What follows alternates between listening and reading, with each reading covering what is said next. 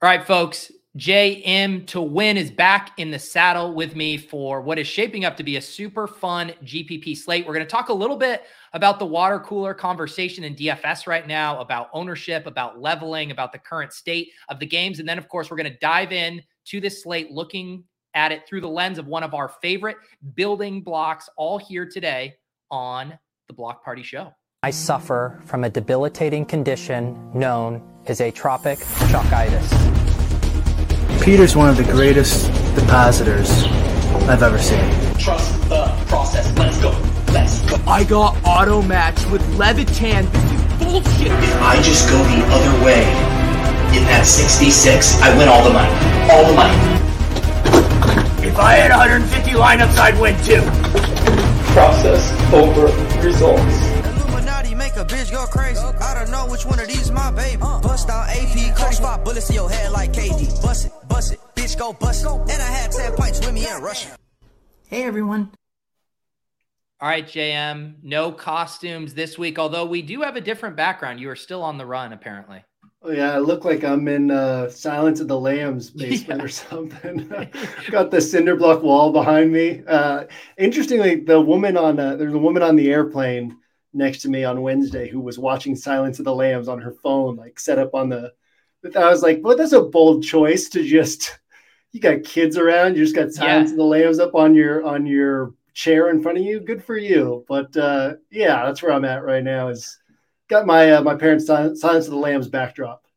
That's hilarious too, because sometimes you'll see on planes like someone will watch what I'll consider like a comfort movie. Like I was going out to Vegas and people were watching The Hangover. It's like it makes sense, but like your comfort movie being Silence of the Lambs, like on a plane, that's such a bold choice. Yeah, just want to settle in and kind of get some Hannibal Lecter going, just to get you in the mood for wherever you're going for that week.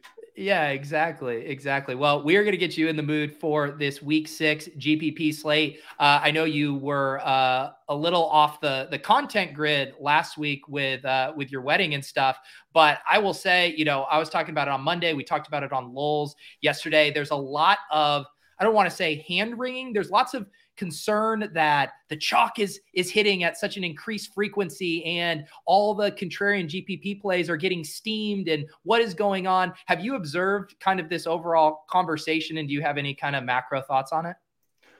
Yeah, so I haven't observed the conversation. That's one of the things I like. I'm such a solo like bubble. I've always called myself a bubble builder. I'm such a solo process kind of guy.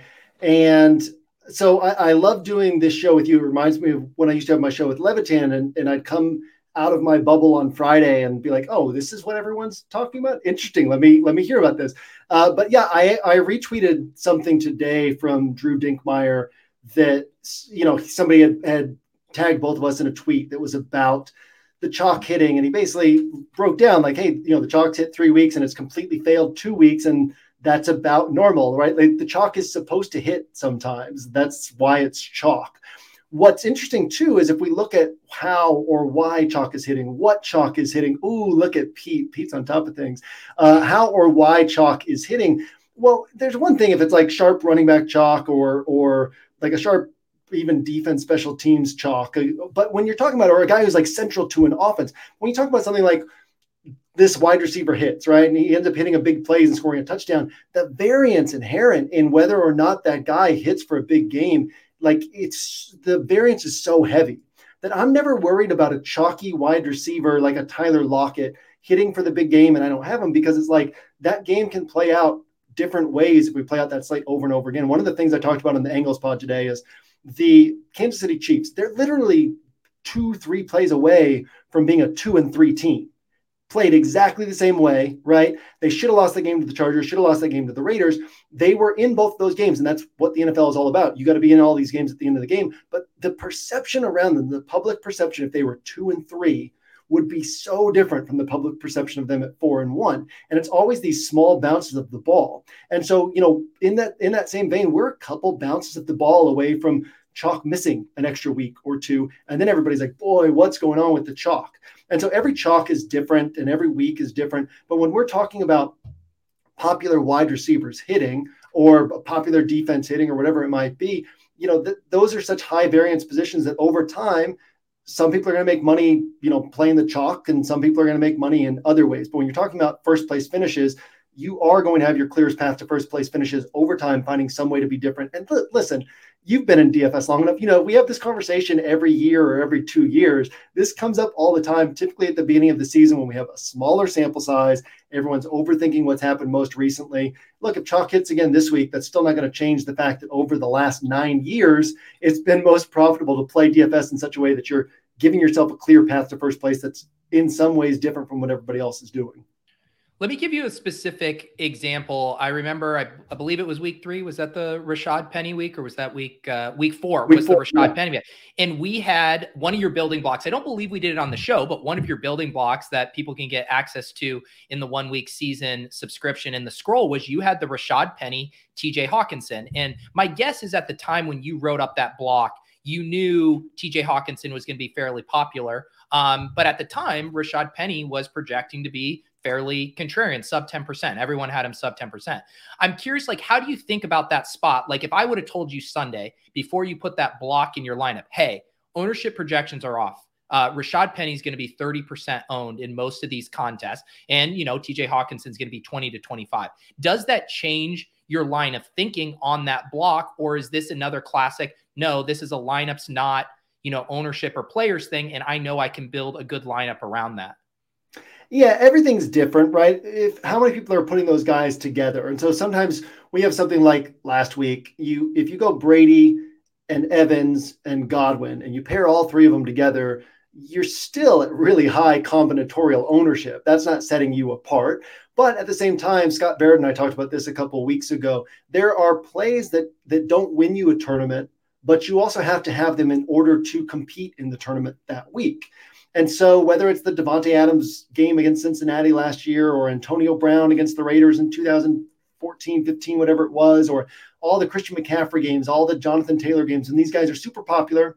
And because they're super popular, that doesn't win you a tournament, but you still needed it in order to compete in the tournament that week. So you could have looked at the Rashad Penny, TJ Hawkinson one and said, okay, but do I think that this is going to put up the type of score that without it, I can't compete, right? It doesn't win you the tournament. It's no longer the piece that you're like, hey, this is my tournament winner. We talked in week 1 about back when everyone was like, why would you play Josh Jacobs? We talked about Justin Herbert, Austin Eckler, Josh Jacobs in that Chargers and Raiders game.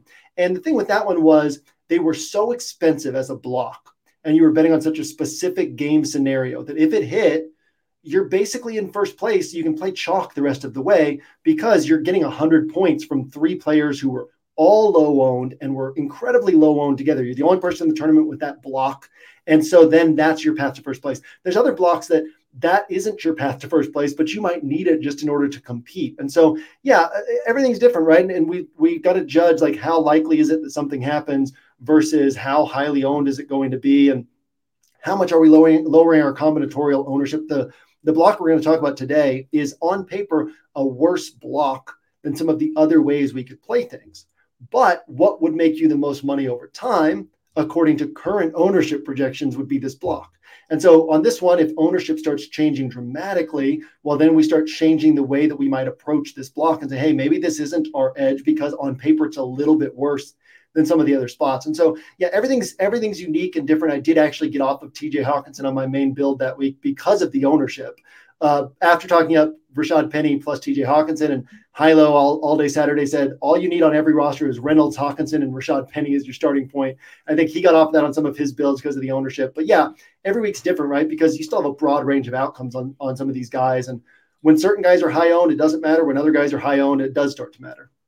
Yeah, no, that makes sense. And I guess, do you have any thoughts in general on kind of the conversation that's being had about this idea of like GPP content specifically really driving plays, and that there are a lot of people that play in the contests I play in, whether, the mid-stakes, single entry, 3-max stuff, there are a lot of them are consuming similar content, in plays that get identified as maybe sharp contrarian plays become over-owned relative to that. Like you start to take on more risk than you want at those levels. I'm just curious if that's a dynamic that you think about. And even as a content creator, knowing like, hey, when you put out your scroll and your building blocks, like there's a lot of people who are 1 week season subs who are going to want to play those. I see it in the comments here. People love playing the blocks and the stuff, and rightfully so. They've been identified as good plays, but I'm just curious how you think of that meta dynamic of a GPP play becoming more popular than it would have been otherwise? I don't think this is a new topic, right? I was asked when I was at RotoGrinders about moving GPP ownership and how I viewed that. And I don't think I've ever been somebody who's really moved ownership significantly unless it's a play that's already pretty comfortable.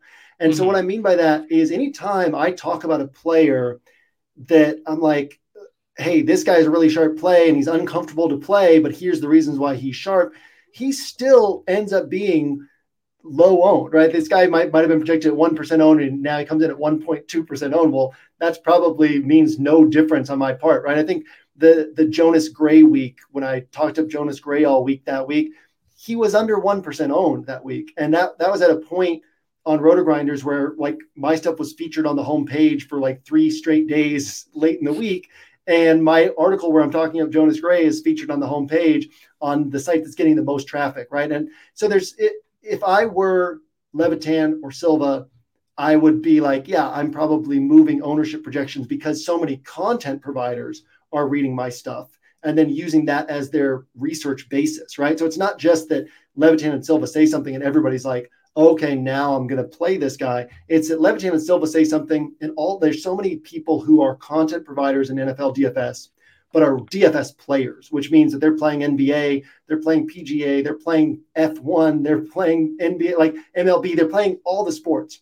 And yet they have to provide NFL content. And so they read Levitan and Silva, they get their thoughts there from like who the sharp plays are, and then they talk about those things. So it gets amplified, right? Yeah. But for me, nothing I'm saying is getting amplified in the space in terms of like, I know that there are a lot of RotoGrinders contributors who read 1 week season, but they're not taking tournament thoughts and then saying, okay, like let's amplify this. They're still trying to find kind of the sharp plays and then they're coming up with their own tournament thoughts. And so, for me, I don't think about it much just because if it's an uncomfortable play, it's still going to stay low owned, whether I'm talking about it or not. And I've seen that over the years because I've had more or less reach at different times, and it still hasn't changed ownership on these uncomfortable plays.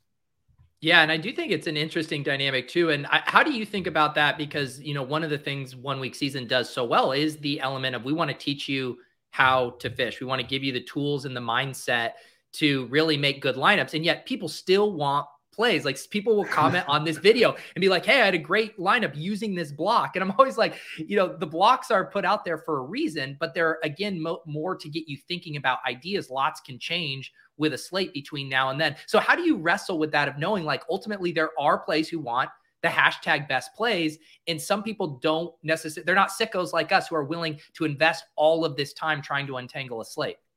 Well, I mean, it's human nature, right? I read Mike's player grid in the scroll, and if it echoes stuff that I've said, I'm like, okay, I feel more comfortable now with this. Or he'll say something, I'm like, ooh, this play, I hadn't thought about it, right? And so that's human nature. The tweets that come in, and it's like, shout out to 1 week season, got this first place finish this week, and then they post their roster, and it's like no players we talked about. Those are my favorites, right? Because then you're they're literally just saying, thanks for teaching me how to play DFS. And then I took my own thoughts and put together this roster. And then the ones that are like, shout out for these plays. And it's like, well, that's great, but that's not really what DFS is truly about. And so, I think that ultimately all of us should have, our process should include thoughts from other people. And we can learn things from other people, but our final decisions should come from ourselves. Because the people who also say, or I should say on that same coin where people say, hey, thanks for these plays. The other side of that coin is where people are like, oh, thanks for wrecking my roster this week for these plays. And you're like, literally that should never, like the plays should come from you. You should be playing plus EV plays and we can kind of help you uncover what the plus EV plays are. Who knows what's going to happen in the small sample size of this one weekend, right? It's easy to be like, oh, thanks for Gabe Davis last week. I talked up Gabe Davis all week last week. Gabe Davis had 6 targets. He had 3 catches, right? Like the variance on that is so extreme. Gabe Davis was sharp not because he put up 171 yards and 2 touchdowns. He was sharp because he's capable of that type of game and was going to be super low owned coming off the ankle injury and hadn't had a big game yet this season. And so, that play wasn't a play, it was a theory play. And so that type of thing, anybody can uncover that by kind of understanding what to look for. But, I think it's just human nature. Like I said, same thing for me, man. If somebody has a play and it backs up my thinking, it makes it feel more comfortable for me, makes me feel more confident going to that play. Another thing I always look for is if I argue against somebody else playing a play. My nephew showed me his roster on Saturday and it had Jakobi Meyers on it. And I was like, whoa. and then by that night I had to be like, why am I doing that? And by Sunday morning, Jakobi Meyers is on my main build because the first instinct is to be like, nah, not Jakobi Meyers, right? And he's coming off the injury and Bailey Zappe's his quarterback. And then you're like, who else is Bailey Zappe going to throw to? He's still going to throw the ball 20 to 25 times. The targets are going to go to his best receiver. And the upside's there against the Lions. And so it's like, it's just an interesting dynamic of you got to find those buttons that make you end up on the right plays. And sometimes those buttons are arguing against plays. Sometimes those buttons are, hey, this other guy likes it. I feel a little bit more comfortable with it. Yeah, that was one of the points that Dink made last week about chasing the fear. Like when we have that, you just reject a play immediately. It's because it makes us uncomfortable. I remember last week I said to myself, I was like, the comfy GPP play to me feels like James Robinson. This is a great matchup. I was like, ETN looks really good to me and it feels gross. I worry about his touch count and stuff. And I was like, that's how I know it's a good play because it feels uncomfortable and kind of chasing that if you have your instincts dialed in. And the other thing I would say too is, when you're consuming content or even people you respect is like, everyone has different play styles, right? Like I can look at a JM lineup and I'm like, that's a JM to win lineup. I can look at a Leone lineup and I say, that's a Leone Thunderdome lineup. I can look at, say, the McLovin or the A Raven type lineups that are at the top of the leaderboard on chalky weeks. I say, I can identify that. And it all depends on your skill set too, and the type of contest you're playing. And I think that's where sometimes you could get in trouble is if like, oh, I'm pulling all this from all these directions and I'm not actually playing to my strengths or how I like to play and optimizing for those specific contests. So that's something I've been thinking about a lot lately too. Yeah. I mean, finding your own style of play is a big part of it too. It's going to be different. It's like a musician, right? Their fourth album is going to sound different from their first album, but it's still going to be identifiable as that artist. And, when I did my Levitan show, there were every maybe 2-3 times a season, I would text him shortly after kickoff and like guess that this was his cash game roster. And I sometimes would get it right down to all 9 players, right? Because you just kind of get a sense of how different people see things and how they think. And ideally you should be able to do that with your own builds to where you get to a point where you're like, okay, this is a me type of roster. And the beauty of that is it's like this wheel spins and it's not always going to land on your type of roster every week. But if you know what your type of roster is, then you're not always chasing what that. I think Matthew Berry was the one who first used the term whack-a-mole, and you're not playing that whack-a-mole game of like this worked last week, and he obviously talked about that in terms of individual players in season long, but even in terms of play styles. And if you know where you stand on that wheel, then when the wheel spins to your spot, you're going to be there, and that's really what you want to be doing is. You need just one GPP hit every few seasons and you're sitting pretty. And so if you're always kind of in that spot on the wheel where when my week hits, I'm going to be there, then you're in great shape. Yeah, that's such a good point about that too, right? Because if you're chasing the style of lineup, that one, oh, the chalk lineup hit, oh, the super contrarian lineup hit, oh, the one that overstacked the single game hit. And then you're going to be 1 week behind as opposed to sticking to your process, knowing, hey, as you always say in that phrase, if we play the slate 100 times, 1,000 times, how many times do I win? And that week will come along at some point for you. And if you're chasing the moving target, it seems so much less likely that you are going to land on that week that you're hunting for. Yeah. And it takes time too. It takes time, but if you're intentional about it and you're kind of assessing your style of play and your process week in and week out, you'll get there. One thing you could do this year is just decide that you're a Kenny Pickett, George Pickens, Deontay Johnson style of player. And you could literally, that's a stack. I truly believe that stack will finish in first place in the Millie Maker 1 week this season. You could just play that stack every week, regardless of matchup, and just be like, whenever it hits, I'm going to be there. Like there's ways to do that. I talked about that with the Astros the year that it turned out they were cheating, but regardless of what pitcher they were facing, you could stack the Astros every day and you were going to win money over time because they were going to hit often enough that it would be plus EV. And so, finding your style of play, finding what you're going to stick to is, it sounds obvious, but it's such a big thing because for most people, it's like, most people, you need that level of confidence. You know what Von Miller said this week, what separates good teams from other good teams is mindset. And it's really true, right? Like the more confidence you have in yourself and your ability to pull the trigger on these decisions. How often do DFS players come back on Sunday night? They're like, God, I was on this player and I just didn't trust myself enough to pull the trigger. And so if you just give yourself a couple of weeks, I've even had times where I take, especially it was easier in MLB DFS because the slates come day after day, but give yourself a couple of days off, but still assess the slate as if you're going to play it. And what you start seeing is, okay, if I played this slate and actually pulled the trigger on the guys I trusted, well, I probably would have done really well. And so it's just harder when you're week in and week out, you kind of get that fear and you pull back from that fear instead of leaning into that fear. And so, finding what is your style of play and finding a way to kind of embrace that fear and get onto these guys that can win you a tournament. Yeah. In your own style of play. Like I said, it takes time, but over time that can really settle in and you can know what your approach is each week. Are there any trends now through 5 weeks? I know that was something you mentioned at the beginning of the year, that there'll be some of these teams or players that the field is just reluctant to buy into. They don't buy it. And you can kind of get ahead of that and hammer that for a few weeks until the field kind of catches up and it, reaches an efficiency kind of tipping point. Are there any spots like that right now? Or do you think things are fairly efficient in how the market is perceiving certain teams and players? We were there for a couple of weeks on Seattle where people weren't trusting it. I think we were there early in the season on the Lions where people weren't trusting it. I'm trying to think if there's anybody who really, here's one, Amari Cooper, right? He's got double digit, I think it's 11 plus targets in 3 of his last 4 games. People still don't want to play him. He's only 5,900. It's not like Jacoby Brissett's throwing 40 plus passes, right? It's not one of these games where we're like, oh, he's getting so many targets, but the volume is really high. And that's the reason why. It's like Brissett's throwing 28, 29, 34 passes. Amari keeps getting these targets. David Njoku keeps getting these targets. George Pickens is going to be priced at 6,200, 6,500 before the season's over. But yeah, nothing major. Breece Hall, we've talked about Breece Hall going back to week 3. It was like, well, his role is trending up, but people have started to catch on to that, right? In week 3, it was like, hey, start pulling the trigger on Breece Hall because he's going to be the lead back here. I think that Travis Etienne is the same way in Jacksonville. He's a guy who you could start pulling the trigger on and just seeing that he's underpriced compared to where he's going to be deeper into the season.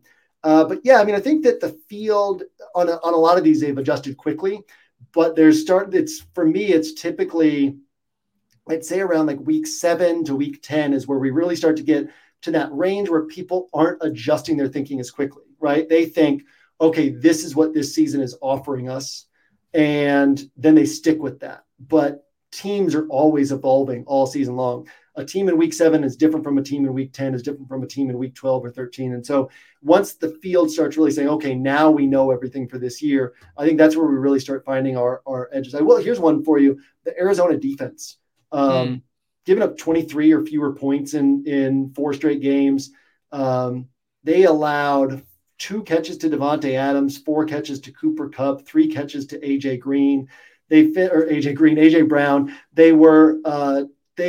Arizona probably has allowed 3 catches to AJ Green this year as well.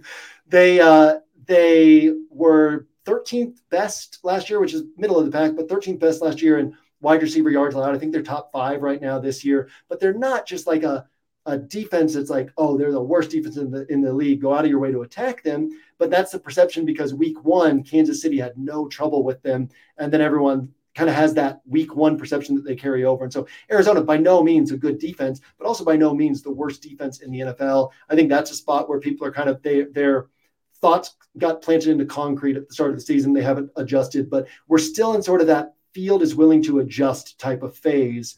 And we're going to start coming out of that over the next few weeks where the field is like, okay, now we know everything. And that fatigue starts to set in of trying to constantly readjust the way that you're seeing these teams, which is where we can really gain our edges in terms of what the coaches are saying, what the teams are saying. John Harbaugh this last week said J.K. Dobbins had his best game as a pro this last week. But what the field sees is, oh, J.K. Dobbins' touches were down. He's still not kind of ascending yet. And so the Ravens must not really like him. He's not going to be anything this season, but we still have a chance. Like there could be some J.K. Dobbins weeks this season. And so, yeah, I'm really looking forward to the next few weeks when we'll start to get a sense of what some of these are. Yeah, and it's funny you mentioned Seattle and the field kind of coming around them. And it's not even hard to come around them when you have Geno Smith at 5,700, Tyler Lockett at 5,600, Kenneth Walker at 5,400. It's like, at least with Amon-Ra St. Brown in Detroit, they started pricing them up aggressively, and you had a little bit of pause with these guys. Oh, Jamal Williams over 6K now. But with these guys, it's like they project as such good points per dollar plays. It is a little frustrating that they're not at more interesting price points. Yeah, DraftKings is usually really good with their pricing, and usually they take ownership into account in their pricing algorithm. And so the Tyler Lockett one is especially weird. I think his price went down by like $100 this week, didn't it? And yeah, I mean, against an Arizona defense that the field's perception is that they're awful, and Seattle's playing at home this week. That was a really strange one. And there was a lot of pricing stuff this week that you're kind of like, well, come on, DraftKings, where are you at right now? Did you guys take the week off last week? But yeah, that's certainly frustrating when that happens, because it's kind of like Coors Field games in MLB, where you're like, well, what do you do? Like, do you just play the chalk, or they make it a more binary decision point? But with wide receivers, again, though, the variance is so much higher at the wide receiver position than it looks on the surface after looking at 4 or 5 weeks of game logs, right? I mean, what did Justin Jefferson? He had a couple games of single-digit points this year. We all think that Jamar Chase can't put up 40-point games now because he's had this slow start to the season. Like, variance at wide receiver position is there's going to be Tyler Lockett weeks where he puts up 4 points, 5 points, 6 points, and everybody's going to be surprised when it happens. But that's the nature of the position.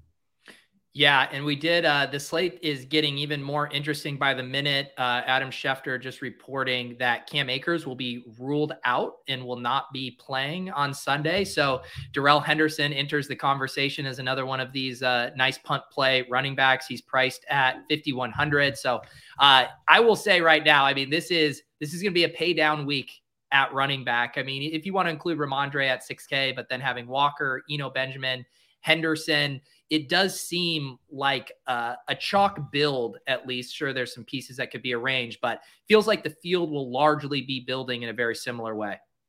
Right. And running back volume can be so bankable. It's interesting to look at these spots like Kenneth Walker, right? Pete Carroll this week was like, oh, I love DJ Dallas. We're excited to get him involved. And he hasn't really shown that with his actions in the past, but Kenneth Walker is probably not going to come out and dominate snaps, right? So some of the, like, not all these plays are built the same. Arizona always kind of shifts things up in the backfield on us. I don't know that they're going to throw Keontae Ingram into the fire and let him get more touches than we would expect. Maybe Eno Benjamin really is a workhorse, but we talked about this, the Jamal Williams week. The perception tends to be this backup steps in and he gets all the touches. Jamal Williams played 48% of the snaps in the week he smashed at chalk. And it took him getting his longest run of his career and 2 touchdowns just to pay off his salary, right? But then you've got a guy like Ramondre Stevenson. Pierre Strong was active last week. Pierre Strong's active the last 4 weeks. No offensive snaps so far. Damian Harris goes down after 6 snaps. Pierre Strong never sees the field on offense. Ramondre Stevenson plays 54 out of 54 snaps the rest of the way. On a team that wants to run the ball this week, they're playing the number 32 run defense by DVOA in Cleveland. So not all of these kind of guys stepping into the lead role are built equally, right? Like we know that Ramondre is probably playing every snap and probably getting 25 plus touches. These other guys, a lot of times we're projecting that that's what's going to happen. And not to say it won't, but just to say that, you know, there's certainly viability to saying, okay, Nick Chubb is 3% owned. Well, Nick Chubb can put up 35 points and maybe all these cheap running backs stay under 20 points and that ends up being an edge. So and then, you know, we might just say, hey, double pay down at running back on your main build and do something different elsewhere. There's certainly other places where we can do things differently this week.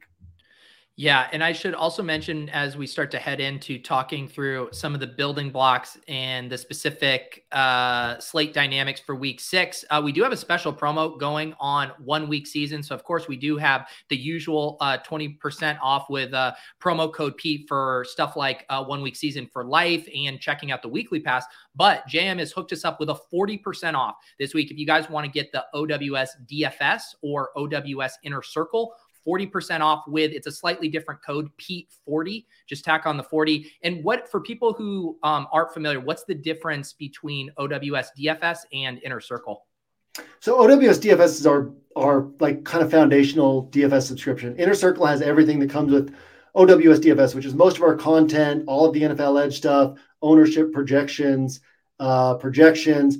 Inner Circle, we have a Tuesday podcast with me that talks like macro DFS theory and strategy, a Saturday podcast with Zandomir and Hilo that talks about the strategy for that week's slate. So instead of just talking about picks and players, we break down the strategy for that week's slate.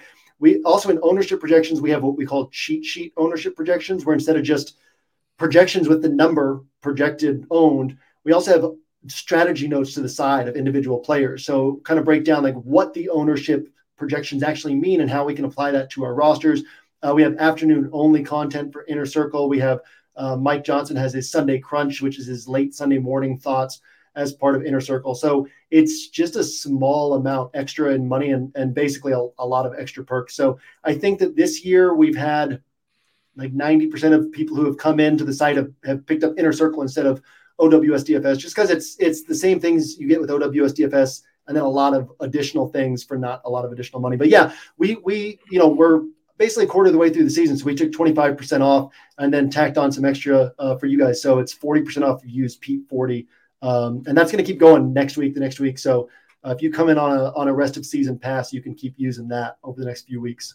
There you go. So like I said, if you just want to dabble, I recommend using promo code Pete to check out that weekly pass, poke around. And then if you're willing to dive in, then definitely take advantage of Pete 40 for that. 40% off. Obviously I'm biased, but a steal reading through the scroll each week. And I can just show you guys quickly here a little bit. Obviously the content doesn't populate until later in the week, but you get all of this stuff, JM's player grid, Mike's player grid, MME pool, all kinds of good thoughts and ruminations on the site. I didn't even mention the Oracle as part of Inner Circle as well. It's probably one of the coolest things, but we have like 5 strategy questions that Mike and Zandomir and Hilo and I all answer on Saturdays as part of the Oracle, which is Inner Circle only as well.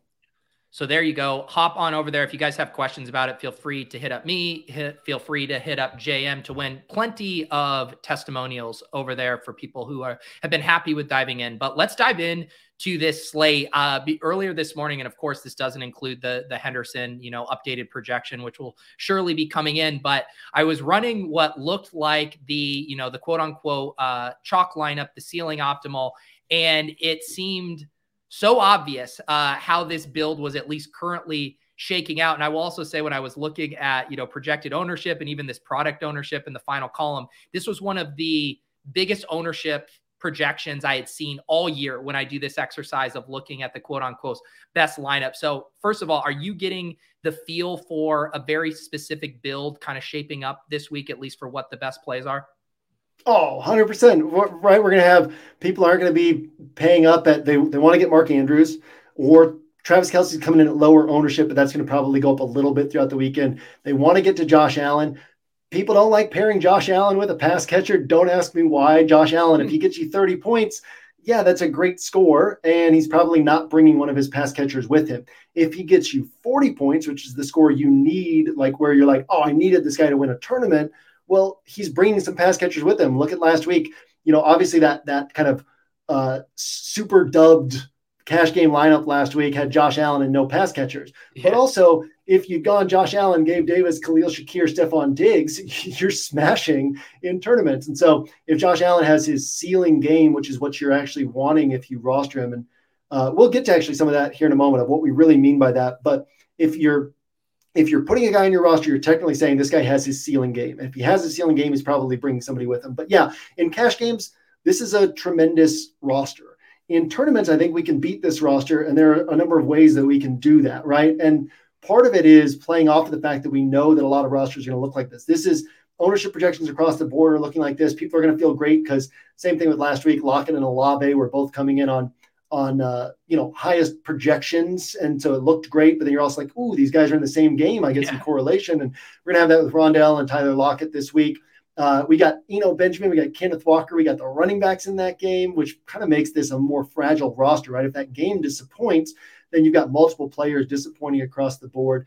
But yeah, I mean, this roster is, let's say like this roster is certainly sharp in terms of just maximizing points. Right. And there's a chance that this roster hits. There's also a chance that Rondell Moore, who, has 3 games in his career north of 29 yards or something like that. Like there's a chance that Rondell Moore disappoints. Tyler Lockett, who we've seen throughout his career these huge fluctuations in his scoring. That Tyler Lockett chalk is not necessarily always the sharpest way to go. There's a chance that Kenneth Walker ends up, not having the role that everybody expects. And so, there's a lot of interesting things to play around with this week. And this build, as far as salary allocation, makes a lot of sense. And if people make some changes, they're going to say, okay, how do I get up to Stephon Diggs? Or how do I, get up to Saquon Barkley? How do I do things a little bit differently?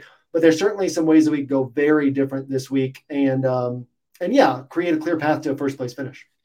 Yeah. And what's interesting to me about this lineup is it does feel like everything's coming to a head where we have a lot of narratives. The chalk always smashes. This is a fun chalk lineup. Sometimes there's weeks where it's David Montgomery and Leonard Fournette and everyone's like, not my sexiest players, but guys like Eno and Kenneth Walker and Rondale Moore and Ramondre, like these are some of the sexiest players. Again, if we have a little trickle over effect from best ball season, like these were guys that people loved and were excited to draft. So I do think we could see everything come to a head in a big way of being like, not only are people more and more willing to eat the chalk based on some recency bias things, but they get to do it with the stamp of approval of fun players. So I could see a variation of this lineup just being incredibly popular this week.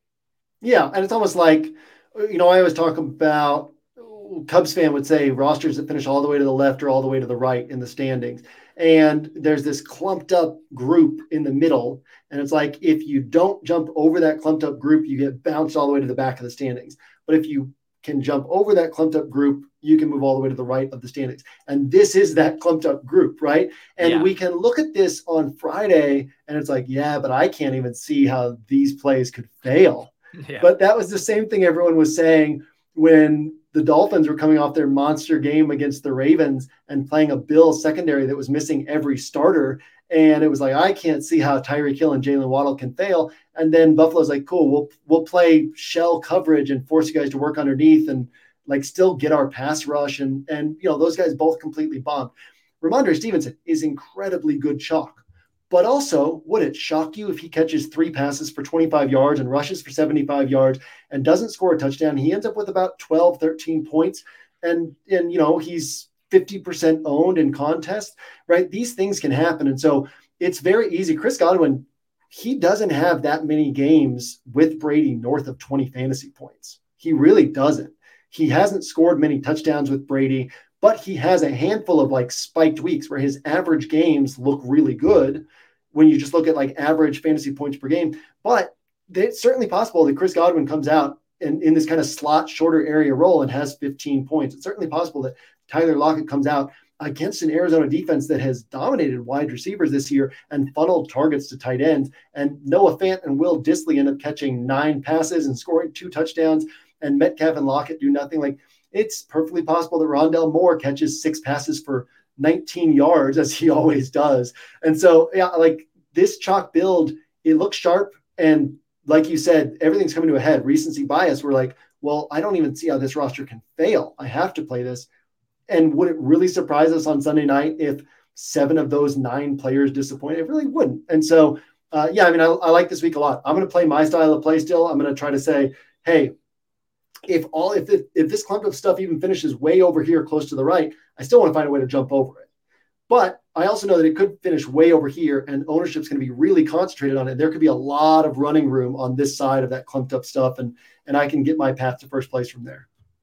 Well, let's dive in here. As we always like to do, we want to build around one of the building blocks, and you end up putting multiple of these up within the scroll, but you are nice enough to give us a sneak peek at one of them here on the show. So I'm going to get this DraftKings lineup pulled up. And before you kind of tell us what we're going to be working with, I will mention, as usual, we got the Rake-Free Deposit Kingdom Weekly League. I had them bump it up to 425. This 425. Look at that. Look at us. I should have done 420, for the brand.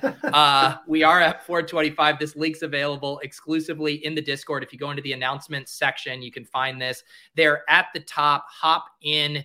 You can have your lineup reviewed in all of its glory on Monday morning. If you want to play a cash game lineup in this contest, I assure you it will come in very low owned, as we are a group of galaxy brainers in the Deposit Kingdom Weekly League. But JM, let me know, where are we going? Where are we starting? What's the block here? Okay, so we talked before the show. We wanted to do something, again, like I said earlier, it's a little bit less strong on paper, but from a standpoint of what gets us to first place, it's super sharp. So this block is going to be Patrick Mahomes, Travis Kelce, and Devin Duvernay. And there are multiple interesting things to talk about here. How does Devin Duvernay fit onto this block? So when I said, we want to create our clearest path to first place, and that doesn't mean predicting what's going to happen in all the games. What that often means is recognizing what becomes our clearest path to first place. So in other words, our clearest path to first place, once we put Patrick Mahomes and Travis Kelce on here, is not just them having a good game. If they have a good game, but Mark Andrews also smashes, we're still competing against those high-owned Mark Andrews rosters. So what we want to say is, in order for let's say we put Mahomes and Kelce on here. Well, why are we putting Mahomes and Kelce on here? Mahomes is currently projected just over 2% ownership. Kelce's projected under 5% ownership. Those numbers will probably come up a bit as we get closer to the weekend because there are enough GPP players who know what they're doing that they're going to say, really, this ownership's too low. This becomes sharp. But it's going to be lower owned than it should be. Well, that's fine, right? Buffalo's defense is good, but also Patrick Mahomes can be matchup proof. So if this pairing ends up hitting, what we also want in order to clear out our path to first place is for Mark Andrews to disappoint. Do we think that the Ravens offense will disappoint? No. So we can say, well, let's put Duvernay on there and hope that he ends up getting a 2-touchdown game. We know Andrews is still going to have a solid game, but it can be one of those 8 catches for 70 yards, no touchdowns types of games. And now we've got Duvernay who could end up getting the touchdowns, could end up getting, this is assuming Rashad Bateman's out this week, but who could end up getting 6, 7, 8 targets and maybe a couple carries from there. Also has that return upside. And so what we get is a spot where we're not just getting Kelce plus Mahomes, but we're also clearing out our path to first place. Another thing I want to bring up here, well, actually I don't have the numbers right in front of me, but the last 7 times that Kelce has hit, which is like 24 plus points, going back to the start of last season. So the last 7 times he's hit, going back to the start of 2021, every single one of those games, Patrick Mahomes has also hit. Many of those, Mahomes has gone for like 33, 35, 37 points. So in other words, a lot of people play Kelce and don't play Mahomes. If you're getting your Kelce bet correct, you're almost certainly getting your Patrick Mahomes bet correct. And so you're leaving money on the table by playing Kelce and not playing Mahomes. So what I mean by that is you might play Kelce and he disappoints. And then it's like, yeah, but now Kelce disappointed and Mahomes disappoints. Well, who cares? If Kelce disappoints, you're not winning a tournament with the salary you're spending on him. But if you get your Kelce bet correct, you are getting the Patrick Mahomes bet correct as well. So why go somewhere else at quarterback? And most people don't recognize that. And there's, you see so often Kelce without Mahomes, but if Kelce hits his tournament winning game, Mahomes is also the guy that you want at quarterback. Now, could Josh Allen still outscore Mahomes to where Kelce plus Josh Allen ends up being a little bit better? Yes. But mathematically, you're giving yourself way more things to get right when you know that Kelce plus Mahomes is almost always going to work in tandem. So Kelce plus Mahomes becomes really sharp. It's lower owned than it should be because both players are lower owned individually than they should be. And most people don't pair them at as high of a level as they should. And then Duvernay plays off of that to kind of say, if Mark Andrews isn't getting the points, now I get those points that also clear out my path to first place. So I really like this starting point this week. Again, not like the sharpest way to start your roster on paper because Josh Allen is a better play on paper than Patrick Mahomes is. But if we played out this slate 100 times, you don't think Patrick Mahomes would smash more often than 2.2% of the time, right? So, I really like this starting point. Pete, curious for your thoughts on this. Yeah, I like it. The one element that I'm trying to think through a little bit is knowing that people are going to prefer to play Josh Allen. And I know you mentioned how people aren't necessarily going out of their way to stack him. I do think with the value here that the most likely thing will be a Josh Allen with Stephon Diggs. And most people, they want to target this game. They know it has the highest projected total on the slate. There's also, people are really burnt and disappointed by these wide receivers. I believe it was MVS is the only one who's had a top 24 finish this entire year. So to me, it would seem if I were building that stack, I'd go Allen, Diggs, bring it back with Kelce because I want access. Kelce has been the main driver. So I'm curious, how are you kind of thinking about that of Kelce maybe being the de facto bring back for Josh Allen stacks? Well, exactly. And that's the way people are going to look at it. And then my thinking is, but why play Josh Allen if you're just giving yourself an extra thing you have to get right? So like the moment Kelce, so the way I'm going to play this game is either Mahomes plus Kelce or Josh Allen with a partner and no bring back, because then you're basically saying, okay, like last year, the Bills in the regular season won this game 38-20. We know that the Chiefs are willing to spread the ball around. We know they have not had a wide receiver top 90 yards this year. We know that they have not had a wide receiver score a touchdown. And we know that for 5 years, you could just have had a rule. I've had this rule: never play a wide receiver against Buffalo, and you never come out of the weekend disappointed that you have that rule. So I'm perfectly fine saying, hey, Bills smash, right? And nobody on Kansas City ends up putting up the type of score you need. And then you end up with, instead of Josh Allen and Stephon Diggs and the Kelce bring back, you can go over to Mark Andrews and say, well, I'm essentially betting that Kelce, by not having Mahomes on this roster, I'm betting that Kelce disappoints. And so you can have Mark Andrews to account for that. And so for me, I'm going to have that in the building blocks as well. I'll give that away right here. But Josh Allen, Isaiah McKenzie, and Mark Andrews is another way to account for this game that I kind of like. But the thinking is, right, the very fact that everybody will say, yeah, but Kelce's the only clear bring back on the Josh Allen roster means that we can say, yes, but if Kelce hits, that means Mahomes is hitting. So why even take on that extra guesswork? Mahomes can get you 35, 37 points. Again, I wish I had the numbers right in front of me, and I don't want to spend time pulling up a bunch of screens on here, but on my end. But yeah, it's like the scores that Mahomes gets when Kelce hits, they're not like 26-point scores. There was a game where Kelce put up 24.7 and Mahomes put up 26 points or something like that. The rest of them have all been 30-plus points. You look at Josh Allen's game logs this year, he has 4 games of about 30 points and then 1 smash, right? Mahomes, if Kelce's putting up his 26, 27, 29-point game, Mahomes is probably outscoring Josh Allen in that spot. And even if he's not, right, these two bets work together. It's a compact bet. You're betting on one thing, you get both things right.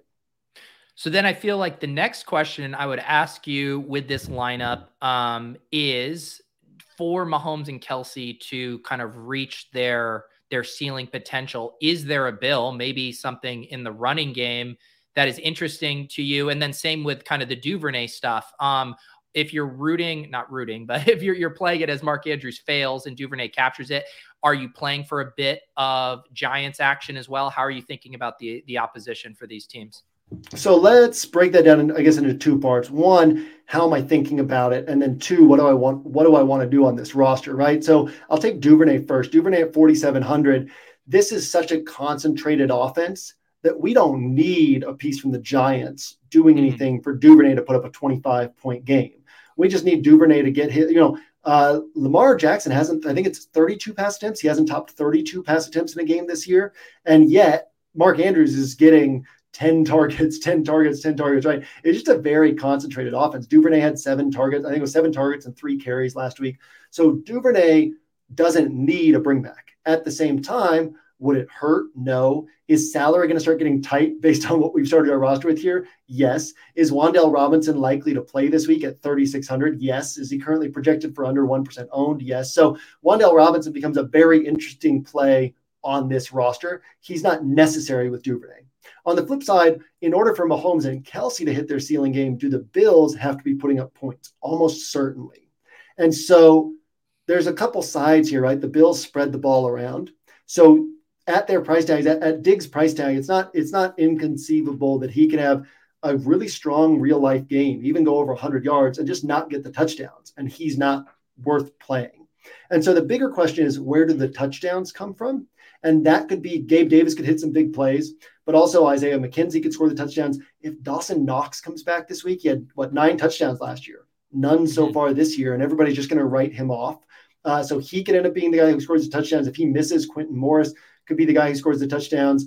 I guess we don't want the tight end and the flex on this type of roster, but something like Isaiah McKenzie on this roster, Gabe Davis on this roster becomes really interesting. You don't have to pay all the way up for Diggs, and you get lower ownership on these other guys. So I would like to get a Bills player on this roster because they spread the ball around. I don't think it's 100% necessary, but Isaiah McKenzie, Gabe Davis, I'm fine with either of them going on here. And then also Wan'Dale Robinson is a guy who I'd be very interested in on this roster as well.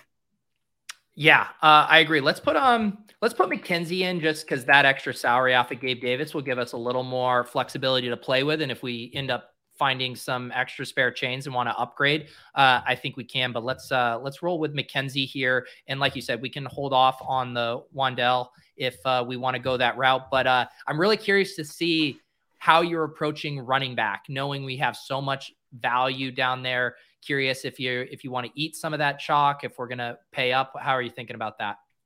Yeah, and real quickly on McKenzie, one thing too is if we think like a coach, what is Kansas City going to do this week? They're probably going to try to they know that their defense is the one weak link in this game from Kansas City offense, Kansas City defense, Buffalo offense, Buffalo defense. They're going to try to take away that deep passing, which could open things up underneath for Isaiah McKenzie. At running back, like I said, Ramondre Stevenson is extremely sharp chalk, and I'm totally fine not overthinking it. We always want to think about what else is on our roster. Well, this Mahomes, if Mahomes ownership staying under 5%, if Kelsey staying under 7-8%, we know that we have, and everybody's on Andrews. People aren't on Duvernay. We've already pushed enough buttons here. Isaiah McKenzie's coming in with low ownership. We can comfortably put Ramondre Stevenson on this roster if we like him, if we're convicted on him as a play. I'm assuming you're convicted on him as a play.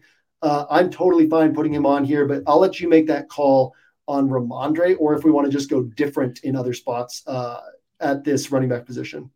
The only thing that was giving me a bit of pause about Ramondre was Damian Harris was at practice yesterday. But so Mac Jones has been at practice Mac Jones has been limited for 3 weeks. Like that's just, if Damian Harris plays, then we don't want Ramondre at high ownership. But yeah, I mean, I think that to me, that is Bill Belichick playing his typical injury report games. Yeah, let's go ahead and put him in here. And I think there's a chance just the combination of all of this cheap running back value now with Eno, Walker, and Henderson, coupled with Damian Harris at practice, that maybe he doesn't reach the early ownership projections where right now, aggregated across some sites, I had it at 40%, which is one of the highest marks I've seen yet. I think it might have a chance to come down based on some of these slate dynamics.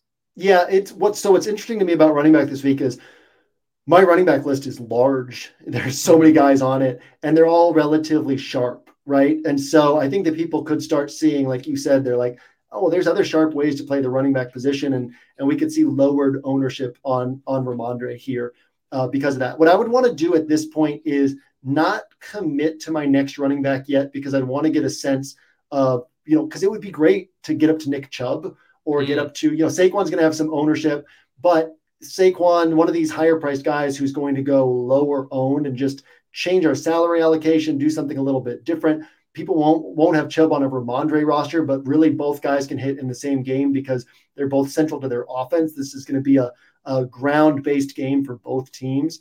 And so I'd want to wait and see, because I also wouldn't mind playing Eno Benjamin on this roster. I wouldn't mind playing, I'd probably go Eno Benjamin over Kenneth Walker, because Kenneth Walker is going to come out of that game with 1 or 2 receptions, whereas Eno could have 5-6 catches at 4,600. But I wouldn't mind playing one of these other chalky running backs at the lower price range, but I'd want to kind of see what else we have. So defense, let's talk about defense real quickly. Defense, Panthers are going to be popular. Totally fine to play. Saints, for some reason, everybody wants to attack Joe Burrow. Totally fine to play. But a defense that's really interesting to me this week. So I like all the expensive defenses, right? The Rams, the Packers, the Bucs, the 49ers, the Ravens, all of those are on my list. But one defense that is interesting to me this week is the Dolphins. The Dolphins who have -1, -4, and +2 points on the road, but 18 points at home against New England, 9 points at home against Buffalo. Weather on Sunday is 85 degrees, 65% humidity. And if you've been practicing in Minnesota, it's just really tough to acclimate your body to that. And we've seen it for years. Playing the Dolphins defense in September at home is such an edge. And as we get into October, the weather starts to cool a little bit in Florida. Humidity goes away, less of an edge. But on these weekends when the weather is like this, they have that shot to be a really nice defense. And so, again, not the best on paper play, but going to be really low ownership, and the upside is there. Worst case, they get you 3-4 points, which is most defenses, but they can actually get you double-digit points at low ownership. So that kind of gives us some salary understanding of where we're at. And then I'll let you make the call on whether we want to go Wan'Dale Robinson and then see what we have left with salary, or whether we want to instead kind of go some different directions. There are certainly some interesting places we could go. George Pickens is a guy I really like this week. You could go like a Pickens, Mike Evans pairing this week is another thing we could do, and then see what we have left at salary for running back. Yeah, I was going to say, like, obviously the way this lineup's shaping up, we probably have salary for one more spend up, either at running back or wide receiver. And I think either of those are going to be unique because I think the way things are shaking out, sure, people are going to play Diggs, but for the most part, people are going to be paying up at quarterback. They're going to be paying up at tight end. And I think it's going to be hard for people to access. Obviously, Cooper Kupp at 9,700. I think Justin Jefferson will be a little sneaky at 8,900, although maybe not the play here if we're using the Dolphins. I kind of like Jamar Chase, and you mentioned Mike Evans. So I'm kind of intrigued with getting in one of these higher priced wide receivers that aren't going to be used much. Yeah, I think we're gonna have a really interesting salary place. I think we'll have 4.2K left over at running back, which isn't quite enough.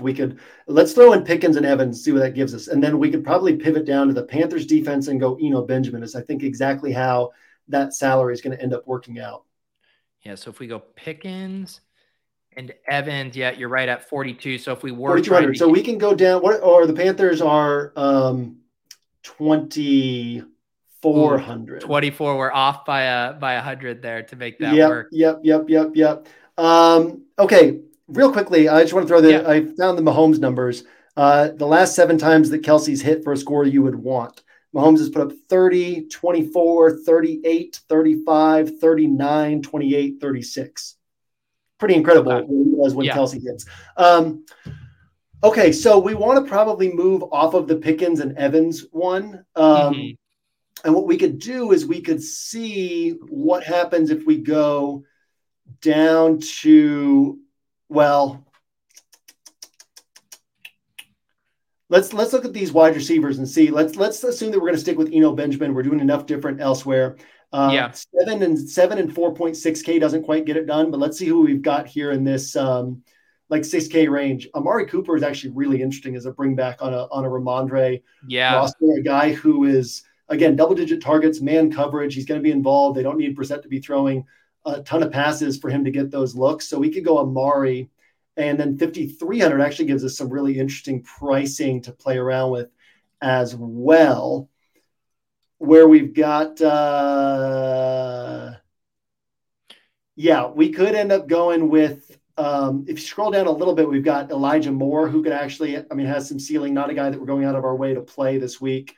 I think he's 4,900 this week. Or we could go down at defense and kind of free some things up. We also can keep in mind that this is not our main build this week, but it's just more getting a sense of how this slate fits together and how we would approach this build in terms of differentiating from the field. I know you liked Pickens is the Pickens appeal only as a mini with a buck, or would you maybe consider? No, not at all. Yeah, I think we can comfortably say the Bucs are going to have a good game here, right? But that can still be spread out to where you don't need Mike Evans, and they put up.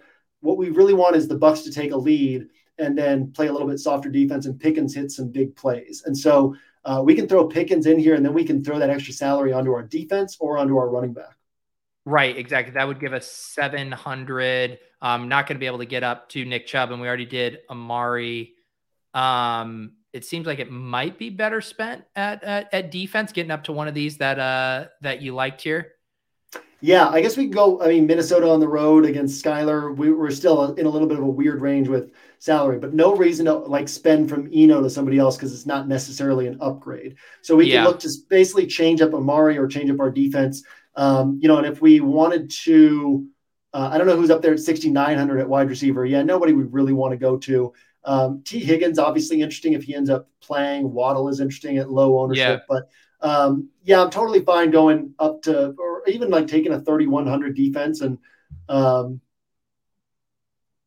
Bengals against Jameis or Andy Dalton are interesting. They've actually played really well on defense this year. But we're kind of in this weird salary range, but we have a roster generally, broadly speaking, that we really like. And last week I had a lot of rosters where I was 100 off on fitting in Jefferson and Gabe Davis.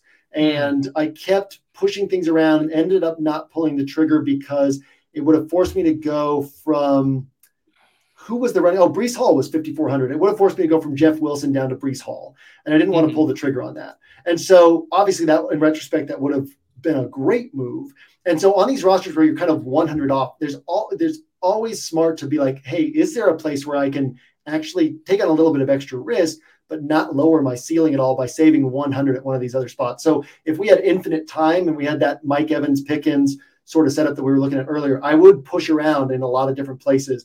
But we're also pretty specific on how we're building this roster so far. And so, I like the way that we've ended up here and really like kind of the starting point, and I like the differentiation. We just say we'll play the chalk running backs, but Isaiah McKenzie low-owned, Mahomes, Kelsey low-owned combo, great way to get exposure to that game. Duvernay plays off the fact that we're playing Mahomes and Kelsey. We've got a low-owned Amari Cooper. We've got a low-owned George Pickens.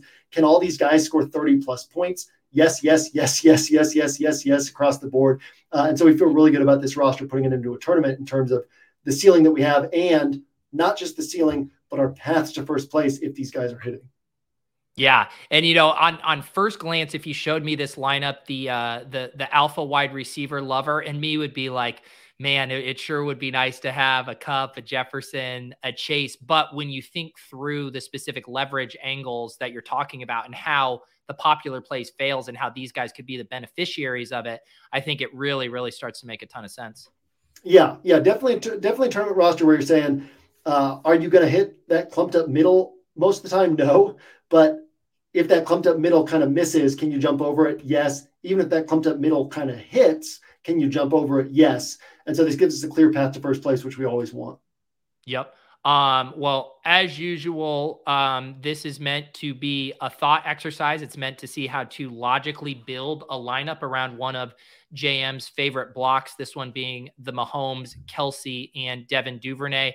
How many blocks do you think you're going to have up for the people on the scroll this week?